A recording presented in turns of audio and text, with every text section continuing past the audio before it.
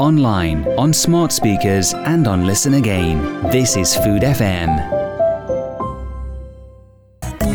Welcome to Flavour Talks with Bella Zoo. I'm Robert Kirbishley. Bella Zoo's new podcast, Flavour Talks, is all about extraordinary and uncompromised flavour.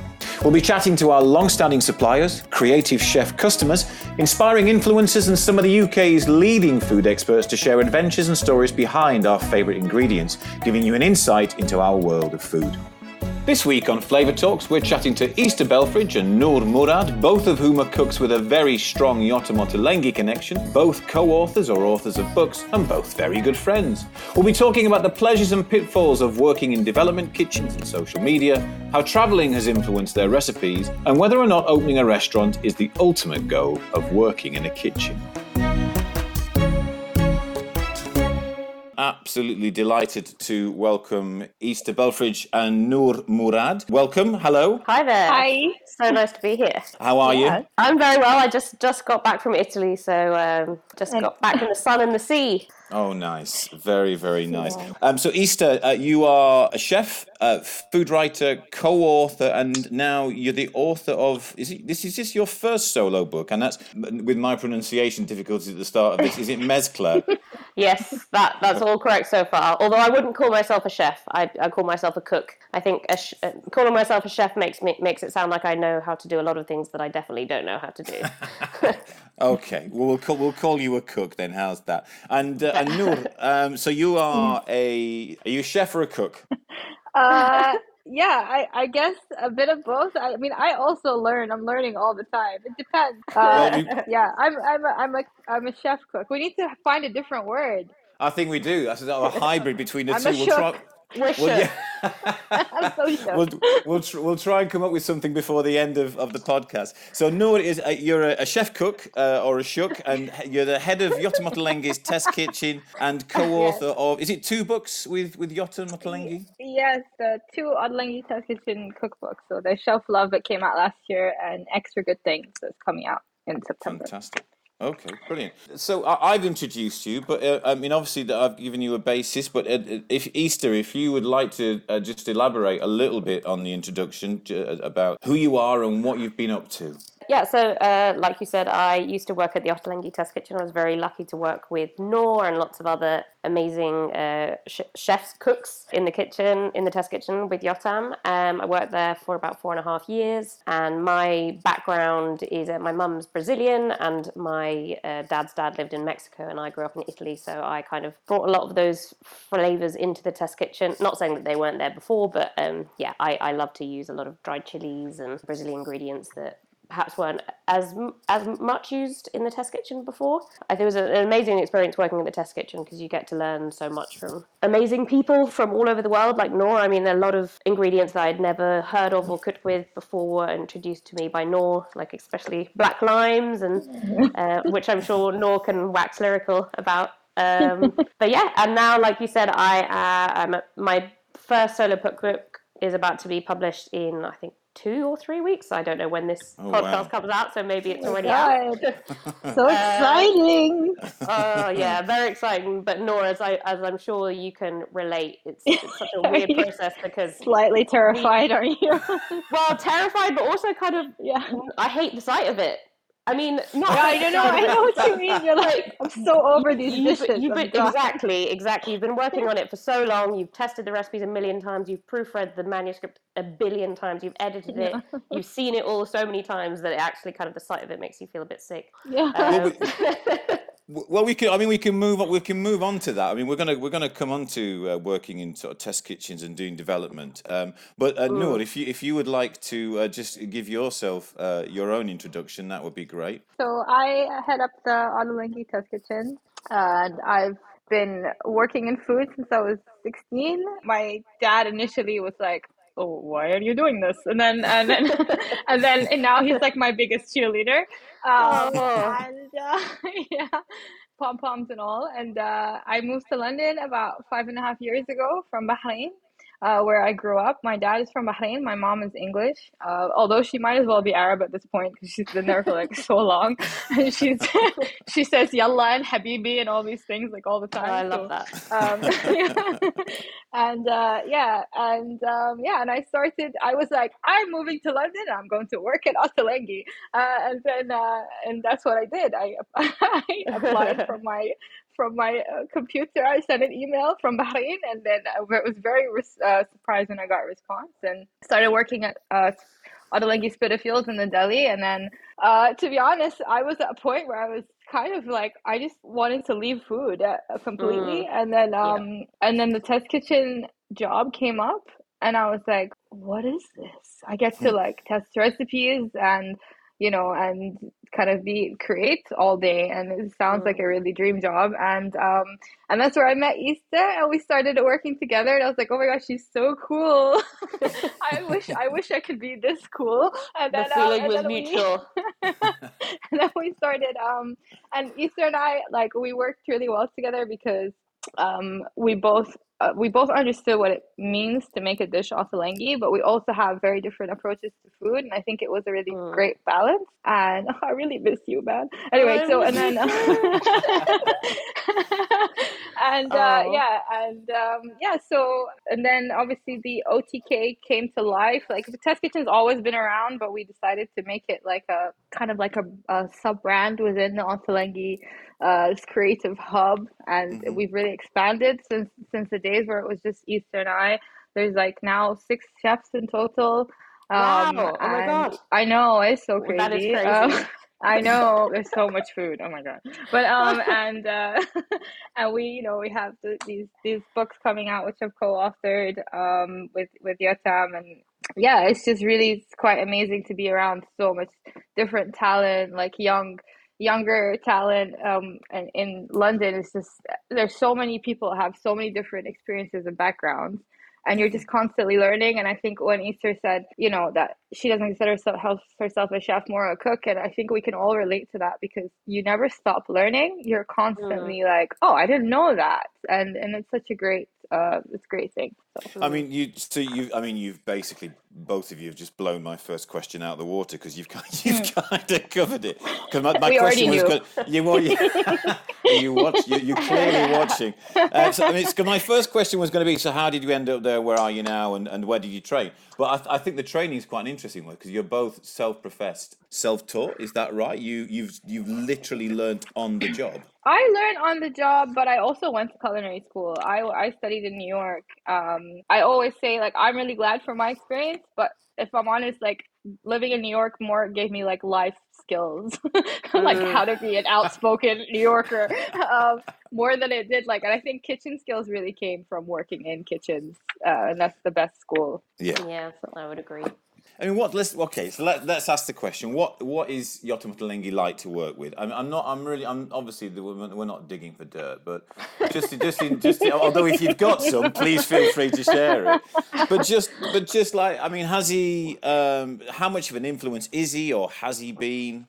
I don't think anyone's really ever surprised to hear that Yotam is like an incredibly kind and wonderful person. He kind of just exudes that, even if you don't know him, like, on TV or on the radio. And yeah, he is an extremely kind and wise person. And I think he's done in this. I mean, obviously, the way that people cook these days is greatly influenced by him, his flavors and colors, his combinations, the way he plates food. But also he's done in this industry something that like a lot of male chefs don't do, which is, bring people up around him. Yeah, I mean, not many chefs admit to having a test kitchen, or, or celebrate the people working in them and give them opportunities like he does. So I think Nora and I have both been, well, I think we've been very lucky to have a boss like him. He's yeah.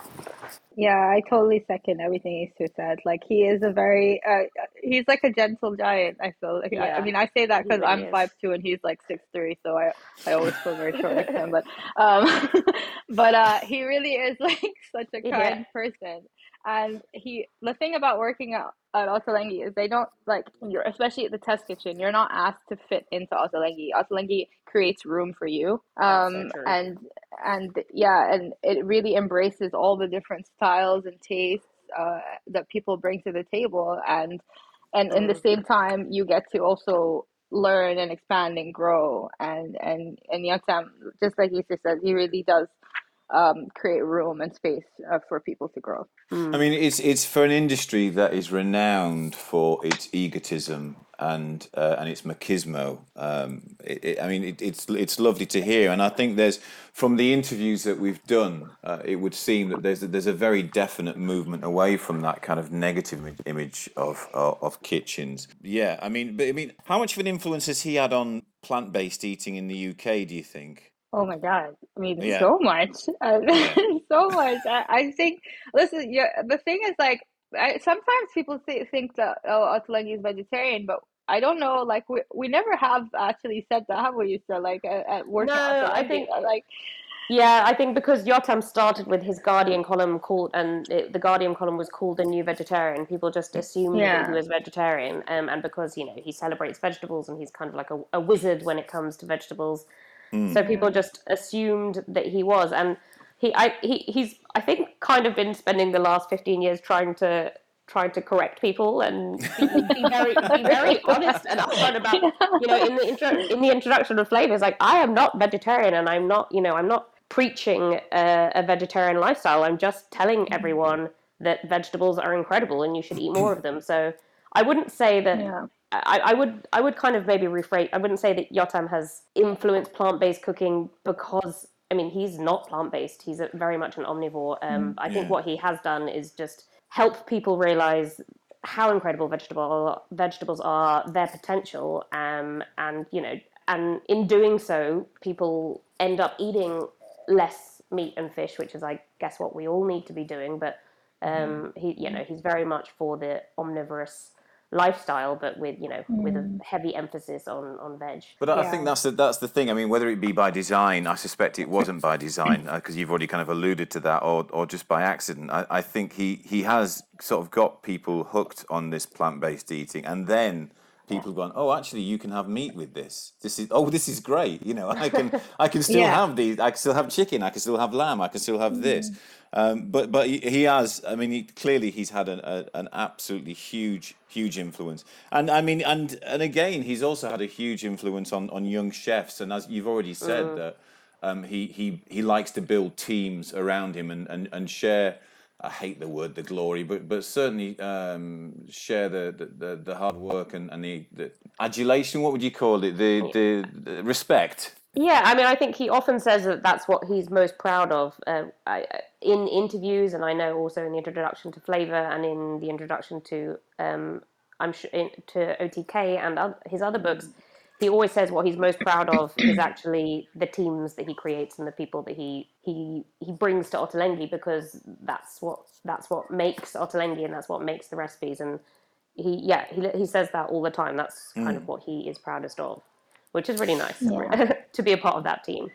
No, it's great, and I think you're going to find more and more of that, because as the theme that keeps coming back in these podcasts is that working in a kitchen is incredibly hard work, and Yep. you have to have fun, you have to love what you're doing, and if somebody's stripping away that joy all the time, you're not going to create. You're not going to create a great atmosphere, and you're not going to create great food. I think that's again is something that I've learned through doing the podcast. We're going to move away from plant-based eating after this one question, because I know I do realise that you are sort of omnivorous cooks and chefs, but do you think, because let's be honest, the UK has been a sort of meat and two veg country for a long time, and it's very hard. You cannot change that kind of eating culture overnight. And we've had other issues. We've really not our appetites, but our desire for different types of food has only really been sort of growing since the 90s. But do you think this movement of making, I'll move away from plant-based, but say making the vegetable the star, do you think it's here to stay? That it's not faddy? Yeah, definitely. I think it's definitely, look, I didn't grow up in the UK, but I understand the whole like meat and starch life because the Middle East is all about the lamb and the rice, so, but like, I, it's just, I think people have also realized how freaking good vegetables taste Yeah. and how you can make them really tasty. Like literally, I know I'm Middle Eastern, but like literally I put za'atar on like every salad because I love it so much. It's so good, and just like small touches here and there can really make your vegetables sing. And I think people also realizing that it's also so much more economical. It's cheaper, Mm. and it's so much more better for the environment. Like there's just so and better for your health. So it's like win win win. Like why would you Yeah. not eat more veg? Really? Yeah, but I think that's it's entrenched in this country. I think it's in lots of other countries. I'm not saying we don't eat them in the UK, but there's definitely a bias towards you must have protein in a meat form on your plate at every single meal. And I agree with you. I think it is changing, and I think it is going to stay. I mean, you've already said you've both travelled a lot, and there's an awful lot of influences in your cooking, and there's an awful lot to unpack there. But let's start with Noor. Do you have to adapt your recipes a lot? Do you have to really think hard about how to adapt, or do you just sort of put down straight what's in your head that's come from your background? I think that recipe development you have an idea, whether or not that idea is gonna be a successful one is yet to be seen. Like you just have to like keep trying. But I generally always pull from my culture and my background. Like Bahrain, people always think of Middle Eastern food and they think of like hummus and falafel, which is great. Like that's cool. But like that's not the whole of the Middle East. It's so small, and there's other parts that Mm. eat so differently to that people don't know about, and that's like the Gulf countries where I come from. A Hmm. lot of our food is influenced by Persia and India, and these are these flavors are what come to my table and what I really kind of draw from.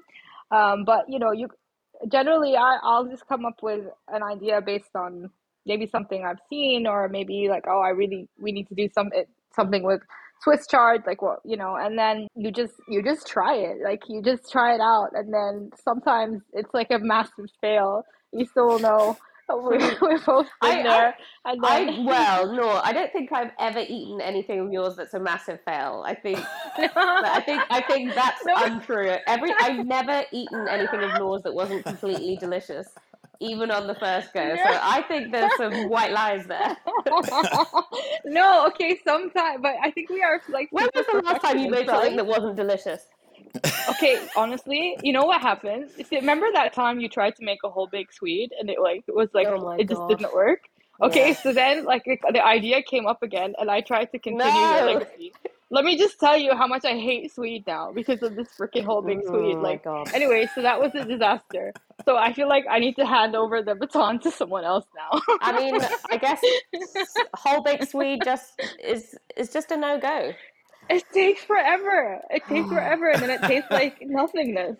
We've tried everything with this sweet. I mean, I don't know what you did to it, but I literally okay. First, I tried whole baking it 5 hours. Mm. It's still not freaking baked. Then I tried brining it. Then I tried blanching it and then roasting it, and then I tried blanching it in the brine. There were so many things I tried. Is So this all trying to keep it whole? trying to keep this freaking thing whole, and then Yeah, I in mean, the I end, think I think more often than not, when we try to keep things whole, it's not actually ever going to be as good oh, as when you just cut it into you quarters chop or it halve up. it. Yeah. Because you just sometimes Exactly. need that surface area for caramelization, and Exactly. as fun as it might look whole and like, oh, this looks like a ham or a whatever. It looked like a ham.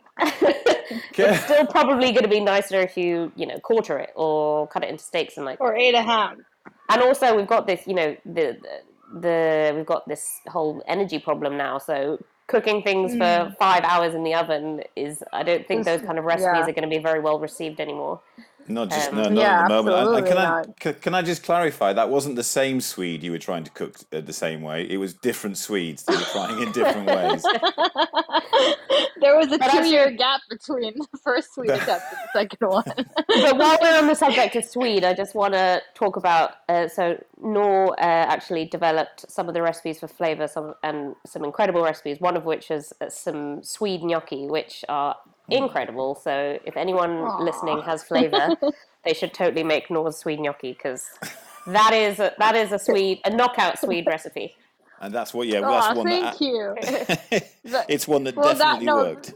that's Huh? where I peaked, and that was it. Yeah, I peaked at this point, yeah. I and don't then believe halas, that. I'm done. I don't believe that for a second. I mean, one of the caveats I had to that question, which I was hidden away, I was kind of saying it was so in terms of adapting recipes.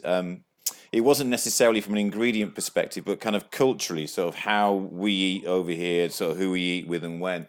I mean, do you even think about that when you're developing recipes? I mean, I think that really depends on the theme that you're going for. People often ask us, how do you come up with a recipe? And there's no one way to come up with a recipe. It's either, sometimes it's a theme for a seasonal vegetable. Sometimes you're literally trying to make a recipe out of four things in the fridge on a Friday. Sometimes you've been to a restaurant and you were incredibly inspired by something. Sometimes you dreamt about something. And it's the same with the occasion that you're developing a recipe for. Like, sometimes we might be creating like a summer barbecue spread, in which case, we're going for big sharing platters. Sometimes we're going for, cooking for singles or cooking for one. So I think that full process certainly does come into it, but it just depends. There's no one way of coming up with an idea for a recipe or a theme or the way it should be eaten. Lately, I feel like we've been adapting our recipes, especially the test kitchen, like more to like what's going on in the world and life. Just like Yeah. Ixta pointed out about like the whole energy thing. We think about, okay, people don't want to have their ovens on for that long. Sunflower oil is like, oh my God, all of our recipes had sunflower oil in. Like, what are we gonna do now? And all these things, and it's almost like we're reacting to actually what's happening in the world, more so than anything else. So that's having. I mean, these. I knew you weren't being flippant. I did get that. But these are considerations you're definitely taking into account. You for the time being, at least. Sort of long cooked recipes for you are a no simply because of power Yeah, prices. definitely. I feel Right. like because mezcla took such a long time to develop, and I started the process, over a year ago. Sometimes I look at the recipes and I'm like, oh my God, I wouldn't have done it that way had I known Mm.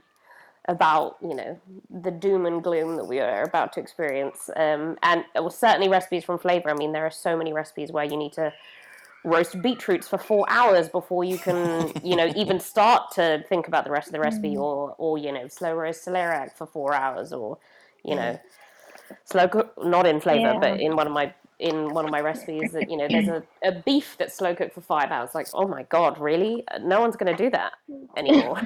No, it's Yeah, I feel the same way with extra good things. Like, Yeah. just like Easter, our recipes were done a very long time ago. So, and the book was shot last September. Like, Yeah. and there's no changing it now. But you do Yeah. look back and you think, does this apply to our world today? Yeah. I think it. people assume when a book comes out or when a recipe comes out that we came up with it like a week ago or something, or that that it's. But often, especially with recipe books, that idea is like a year and a half or 2 years old, because it takes such a long time to make a book. It's a huge undertaking, a very long process, and I Mm, think people don't really realize that. That is a huge mm, amount. So nearly 2 years to write the book. Well, I mean, sort of. No, I mean, Mezcla. I started in last March, and it took me until September, October. But some of those ideas were, much older than that. And Yeah. then, it's mm, it's not coming out till July, so that's a year and a half plus, a few months of recipe idea conception, and with with things in the test kitchen, I think because there's a bigger team now. I mean, correct me if I'm wrong, Noor, but you're much quicker with things, and the turnaround is much quicker. Like it's incredible how quickly you've got the 2 OTK books out. But I think in the past, the Ottolenghi books often have been a collection of some much older recipes. But yeah, so I think that is something that people don't realize, that how long it takes for something to be made and for it to come out. So when these recipes are out in the world, they're old news. They're old. We kind of have to pretend that they're new and shiny and bright and wonderful. And of course, I think we're probably our own harshest critics, and they probably are actually really delicious. But sometimes you just look at it and think, oh my God, I wouldn't have done that. And that seems like such a bad idea in hindsight. But anyway. Yeah, but that's, I mean, I think that's like a lot of things. I mean, whether you be a sort of playwright, songwriter, screenwriter, there's always going to be, when you look back, there's always going to be a different way of expressing it. But yeah, the fact is, you have to put something down on paper and you have to release it. I mean, is there any pressure from do the publishers understand? I would hope they do. Do they understand, or are they sort of chasing you all the time for when's the book going to be coming out, when you're doing the pictures? Well, I mean, it's all very well planned ahead. You have this amount of time to write the recipes, then the photo shoot is going to be then, and then we have this amount of time to proof and edit it. Yeah, you have the dates. It's quite. I mean, the publishers rigorous. they are very like organized, but in the end, they're also working to the book's best interests, and they want it to be the best it can be. So they will help as much as possible for you to meet those deadlines. But it is strange to still be. I mean, I hope that cookbooks remain a staple for a very, very long time, because I think they're wonderful. But it is weird to write a cookbook alongside doing things that are more instant, like, but the publishers and people in general trying to convince us to make reels or to go on TikTok and to make things that are instant, when at the same time we're creating something that is physical and takes a very long time. It's a bit of a weird juxtaposition for me. Like, I still haven't been convinced to get onto TikTok, and it just takes so long to I don't think people realize how long it takes to record a video, then edit it, and then to have something that lasts however long a TikTok is. I don't know, 30 seconds. So Ixta, I am officially freaked out now, because my next question was all about social media. So now I'm starting to be convinced that you have got a camera somewhere. Let's just. I've got a couple of questions I'll try and come back to, but as soon as we're here, I mean, what influence has social media had on food? I mean, you've just said, Ixta, you're not on TikTok, but you are on Instagram. Noor, you are on Instagram. You're both in the hundreds of thousands of followers. What influence has it had, do you think? I do like Instagram to a certain extent, and I think that it has done a lot to connect people and to be able to share ideas. But I'm very, very wary of going anywhere past that. I'm constantly being convinced to, do this to up my following, or do this to go viral, or do this, and I'm like, I don't want to. I'm perfectly happy gaining a slow following by doing what feels genuine to me, rather than, I mean, I think there's a space for everyone, and some people are making amazing reels and videos all the time, and that's great for them, but that doesn't mean that we all have to be doing it. And I think it's quite important not to feel forced to do things that don't feel comfortable. And for me, Instagram is more than enough. Like I said, it has many positives, and I've met a lot of incredible people over Instagram. I've learnt a lot, but I'm also very wary of the fact that I don't want to be posting videos all the time, and I don't want to be on it all the time, because it is slightly unhealthy. And one app for me is more than enough. The idea of having like TikTok and Twitter and all these other food-based apps that are popping up, I mean, that just blows my mind. I have a love-hate relationship with Instagram. I think, as Issa said, like, there's a lot of positives that have come out of it. Definitely, especially, I think maybe over lockdown, we were able to share a lot of recipes and things like that. And it's a platform at the end of the day, and it gives you a voice. But at the same time, I kind of feel like it's very overstimulating.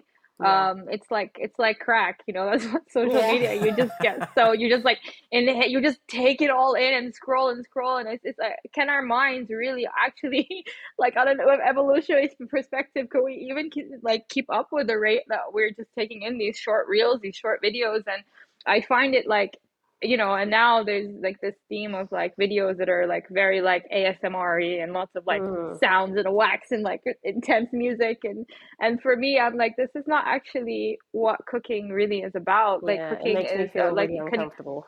yeah, it's like you're losing that connection of like making something with your hands, like nurturing yourself, your family, your friends, like bringing Mm. people together and being present at a table and not being on your phone to film in. Like, and Yeah. for me, I feel like we've completely lost that, and I find it too much. I don't find it realistic. Yeah. Uh, but at the same time, I understand that this is the way the world is moving, and if you don't move with it, you almost get lost.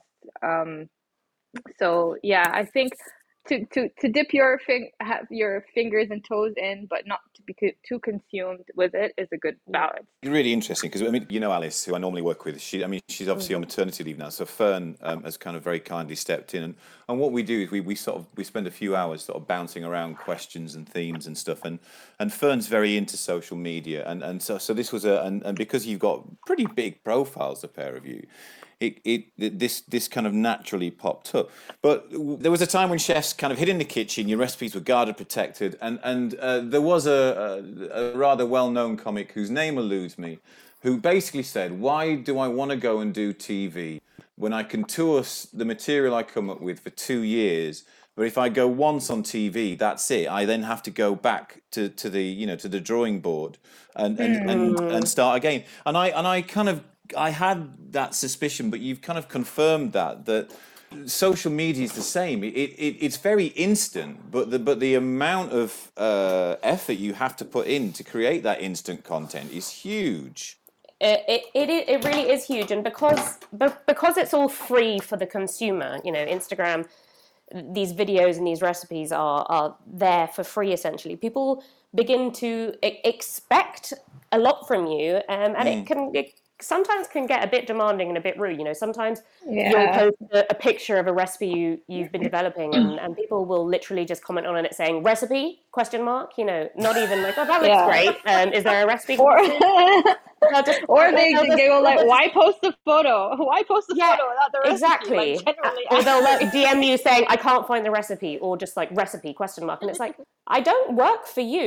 This is and I think people have just become too used to getting instant sort of gratification from these recipe videos that actually they don't realize take the maker a really, really, really long time to make, a lot of time, a lot of effort. Either editing it yourself, which takes hours. I tried to edit a video by myself for the first time the other day, and my phone crashed, and I almost lost my mind. Or otherwise you have to pay hundreds of pounds to someone to edit it. It's Yeah. not. It's people don't realize how much work goes into it, and they just expect this sort Mm, of free content from you, and I find that a bit disturbing. Well, yeah. Noor, you feel the same way about that? I love books. Like, I love cookbooks, and Yeah, if the world moved away from cookbooks, I'd be out of a job. You know what I yeah, mean? Like, I think what we do in creating food and like creating connection, and for me, it has so much meaning through the cookbooks and through sharing the recipes and what we do in print. I don't want it to ever lose that. I do think that there are some benefits to content creation. I feel like it is really it's too much, and sometimes mm, even when I want to get if I want to ever think of recipe ideas, I will not touch social media. I will not go near it because I don't want to be. I want to be inspired by something that came from my upbringing, or something I ate at a restaurant that was like, oh my God, I really appreciate this chef that like created this in the back, and worked so hard for it and worked crazy hours. I don't want it to be from a video I saw on Instagram. Like, mm. so yeah, I do kind of at the moment have been trying to just kind of, yeah, not be on it so much, if I'm honest. No, I Mm. mean it's quite ephemeral, isn't it? I mean that's the problem. Is it Mm. just moves on so quickly, and it's like everything, news, TV, even down to the editing of a TV program, which, the shots are so quick. If you compare it to something sort of 15, 20 years ago, everyone's being encouraged not to, if you like, not to concentrate, that they get bored. So, I mean, the question I've got written down here is, do you think, therefore, it's a distraction for restaurants, or does it reinforce? I mean, I know you don't both currently work in a restaurant, but just on that note, is it a distraction for restaurants, or does it reinforce them, or is it a relationship that's evolving, and that because it sounds to me like it's evolving, that you're kind of doing it, but you are understandably kind of wary of it. So which one of those? I think it depends. I mean, if it's for if you social media for a restaurant, I think can be very beneficial. For the diner or the customer to be able to see what's going on in the background, where the produce comes from, who the chefs that are cooking your meals are. I mean, I think that's a wonderful thing, and in that sense, Instagram is amazing as sort of a free advertisement kind of platform. But I think it's very different when you're like a creator or a developer like Noor and I are, rather than a public-facing restaurant. But no, I'd certainly think that Instagram and social media can be used in a very good way as advertisement, and to get like a view of what's happening behind the scenes, for sure. Yeah, we've definitely become a very visual culture, right? We need to see it to believe it almost. So I feel like little like snippets into restaurant life, and also I think pushing the chefs forward, like little chef profiles, people behind the scenes that you would never usually see when you come to sit down. You come sit down, you look at the menu, you think about the food. You don't think about the guys in the back who are just, really working such Plugging crazy away every hours to day. make this beautiful food. Yeah. So I think in a way, there a lot of restaurants are pushing these chefs forward, and I think it adds to a job that is very hard. It adds a sense of pride and gratification for the workers themselves and the chefs who are behind the scenes. Definitely.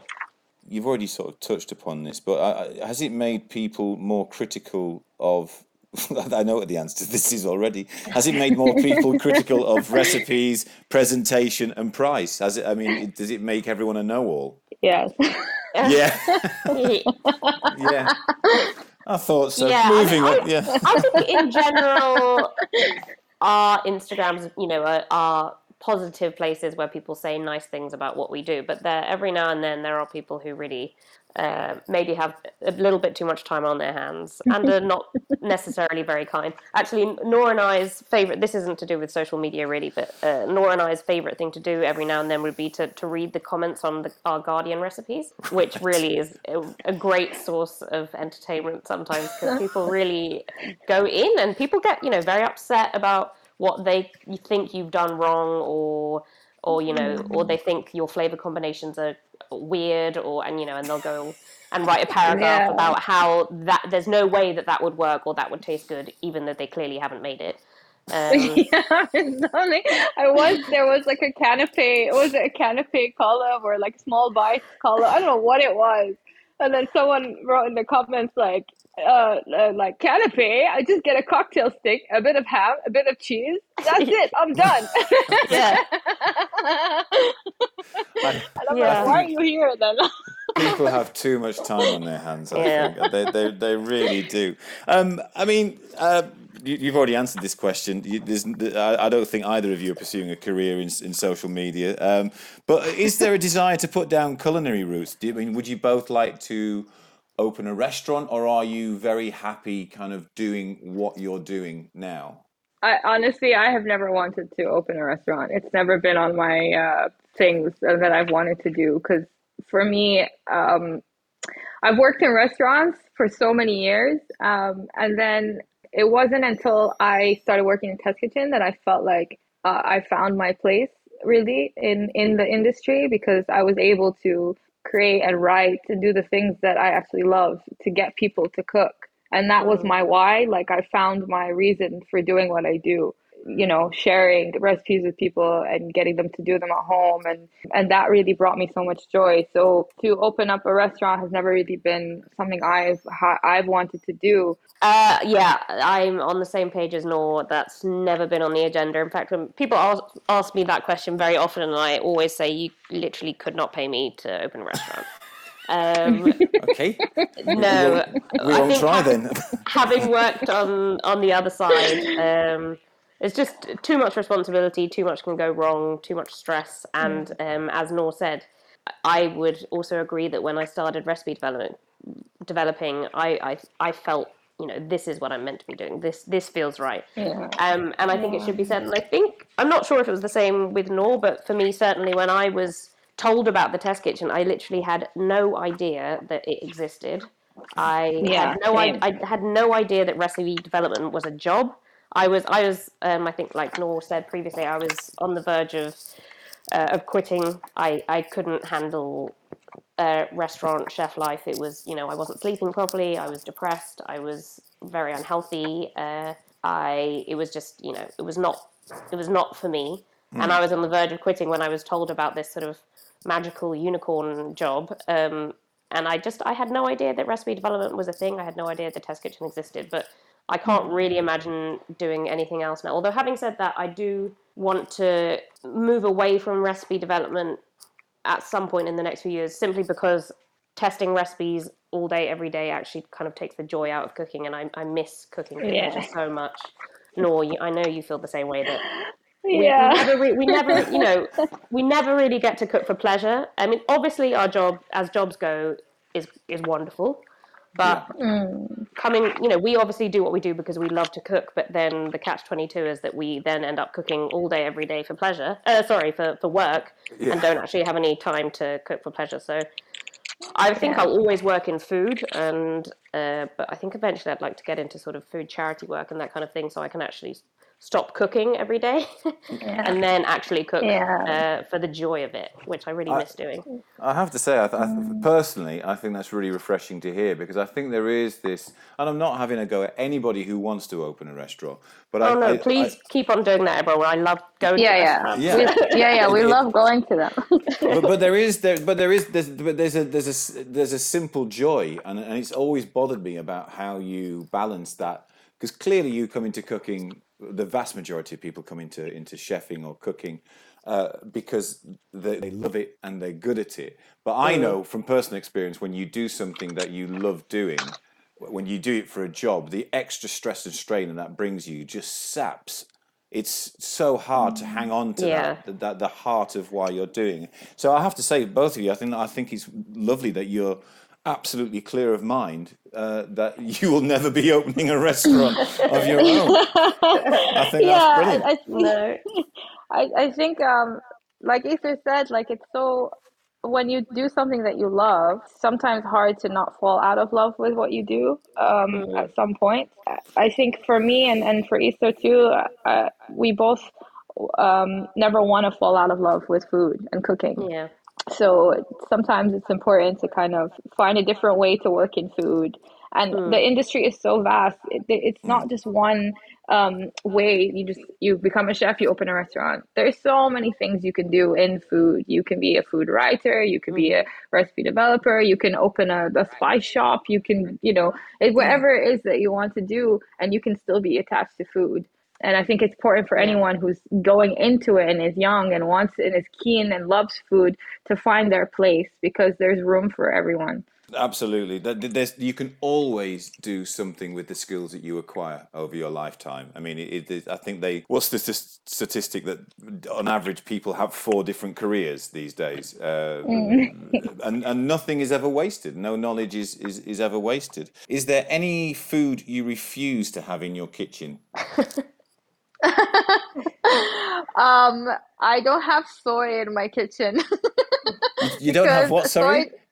I don't have like tofu and any soy-based products because, okay, but it's not because I don't like it. It doesn't like me. So, the thing is, like, I don't know if other recipe developers eventually develop this, but like, I think tasting food so much, you develop certain intolerances to certain foods just don't agree with you. So Yeah, this anything is I don't something that have we in my haven't kitchen. really. Yeah, I we think this haven't is touched something that on, we but it's a haven't big touched on this, thing. but Noor and I talk about this all the time, Yeah. which is the fact, it's not good for you to be tasting all day, and we both have, I hope you don't mind me No, saying this, Noor, but we both have quite no. serious digestive issues because of what we do. Yeah, Oh, blimey. And yeah, actually, a lot of people in our position, a lot of chefs do. But yeah, so when we yeah. work together, we pretty much spent all day talking about our Nutrition nutrition and digestive issues and because yeah. uh, anyway, we could probably do a whole podcast on that, but Yeah, Well, I think, yeah, yeah. I mean, I don't want to dwell on that. Is that quite a common? Is that quite a common? No, just because it's a personal thing. But is that quite a common thing amongst development chefs that developing intolerances from constantly tasting little bits of food? I don't think it's with everyone, if I'm honest. I think it really depends. Like I think Easter and I are both we are a bit quite health conscious and very in tune mm, with our own bodies and how we're feeling. But I think a lot of people, but that's just me saying in general, maybe if you're not in tune with these things, you're never gonna know if certain foods are making you feel bad because you're just like, oh, that's just how I feel. That's kind of how I feel about it. What do you think, No, Keith? I think that, well, I mean, I know that we both have some quite serious reactions to things and have had to go through periods where we're not eating or sort of like spitting things or being very careful about what we eat because otherwise we just feel sick all day. But I would maybe, yeah, I would say that actually more people than you'd think. I mean, a lot of chefs are very Mm, unhealthy because of the lifestyle, obviously not sleeping very well, mm, working 60, 70-hour weeks, never having a proper meal at the right time. yeah, no It's just structure.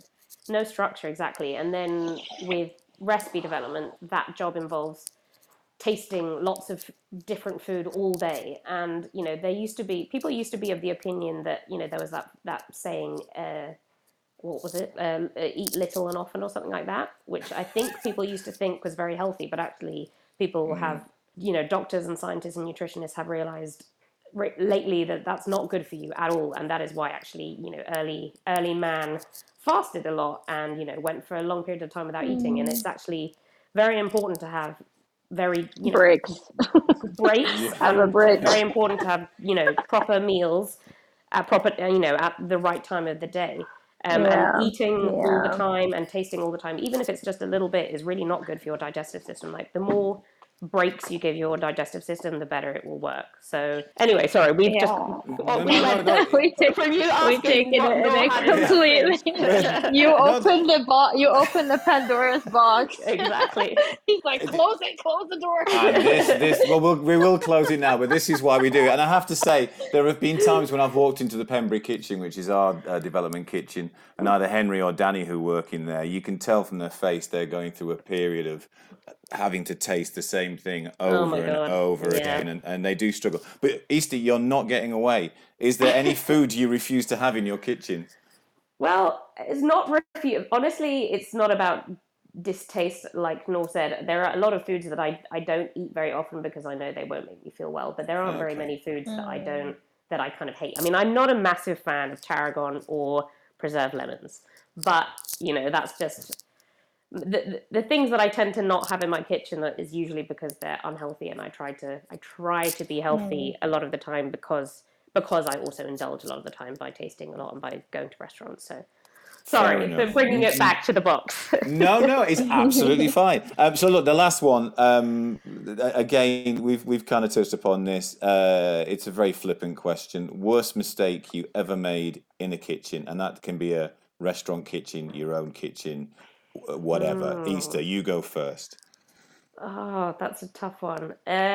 I mean, it wasn't a mistake, more of an accident, I think. Once when I was working in the kitchen and I was not doing very well, and my head chef was not very happy with me, I was on the dessert section and I made a tray full of, and I put about, I think, 7 or 8 different desserts on the tray to carry to the lift. I think all of these tables had been waiting for their desserts for quite a long time because I was potentially not very good at what I was doing. And I had been yelled at a couple of times, and I dropped the tray, and No. it all broke, and like the glass sort of like cut my legs, and it was just not a good time. No, that's a nightmare. That's an It was absolute a bit of a nightmare. No. nightmare, Oh my and God. yeah, Noor? and I think yeah, go for it. Okay, well, when it was my first ever job, I was like 17. I was working at a catering company on the Formula One. Bahrain has a Formula One racetrack, Hmm. and we it was there were different car events, and this was like the V8 like Australian car race. I don't know.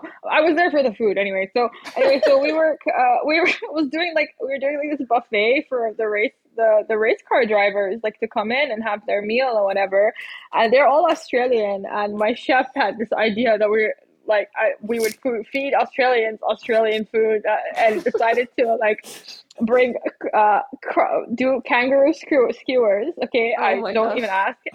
How they brought kangaroo to the Middle East, I don't even know like how old this kangaroo was. Anyway, and crocodile, and Oh I my was in gosh. charge, and it was like crocodile fish fingers, like deep fried What? crocodile. And they had they have this, I know, no, it's so crazy, right? And they Oh have my this deep god. fry station, and I wasn't much of a deep fryer, and they're like, Noor, you're in charge of the deep fry crocodile station. And I was like, what? Anyway, I basically set the freaking thing on fire, and Oh my yeah, god. and they had to evacuate the premises, and I Oh was my like, god. ah! And then I was so mortified, I went and hid in the bathroom. Oh Well, my god, that is hilarious. So well, that was a better question than I expected it to be. That's fantastic.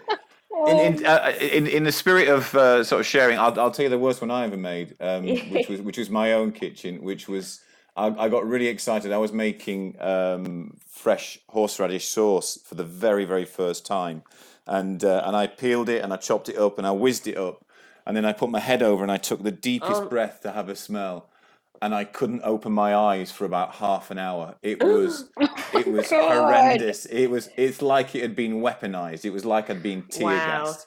It was Oh my gosh. awful. So Did we you all worry make that you'd Oh never see wow. again? I mean, I don't know if you've ever had anything in your eye where you shouldn't do this, Yeah. I know, but where you Mm, try to force your eyes open mm. and they don't. Yeah. It was like that for a good That's 15 so minutes. scary. It's Do very you never scary. cook with horseradish now? I haven't made it since, funnily enough. Thank you both so much. It's been really enlightening speaking to you, and thank you for taking the time out of your Thank day. you. You both must be very busy, but I just want to say so. Thank you to Ixta Belfrage and to Noor Murad. Thank you both Bye. very much. Bye. Bye bye. If you've enjoyed this podcast, please feel free to leave a rating and review. We'd really appreciate you taking the time to let us know what you think. You can follow us on Facebook, Instagram, Twitter, TikTok, and LinkedIn, or go to bellazoo.com. Thank you very much for listening, and hope you can join us next time.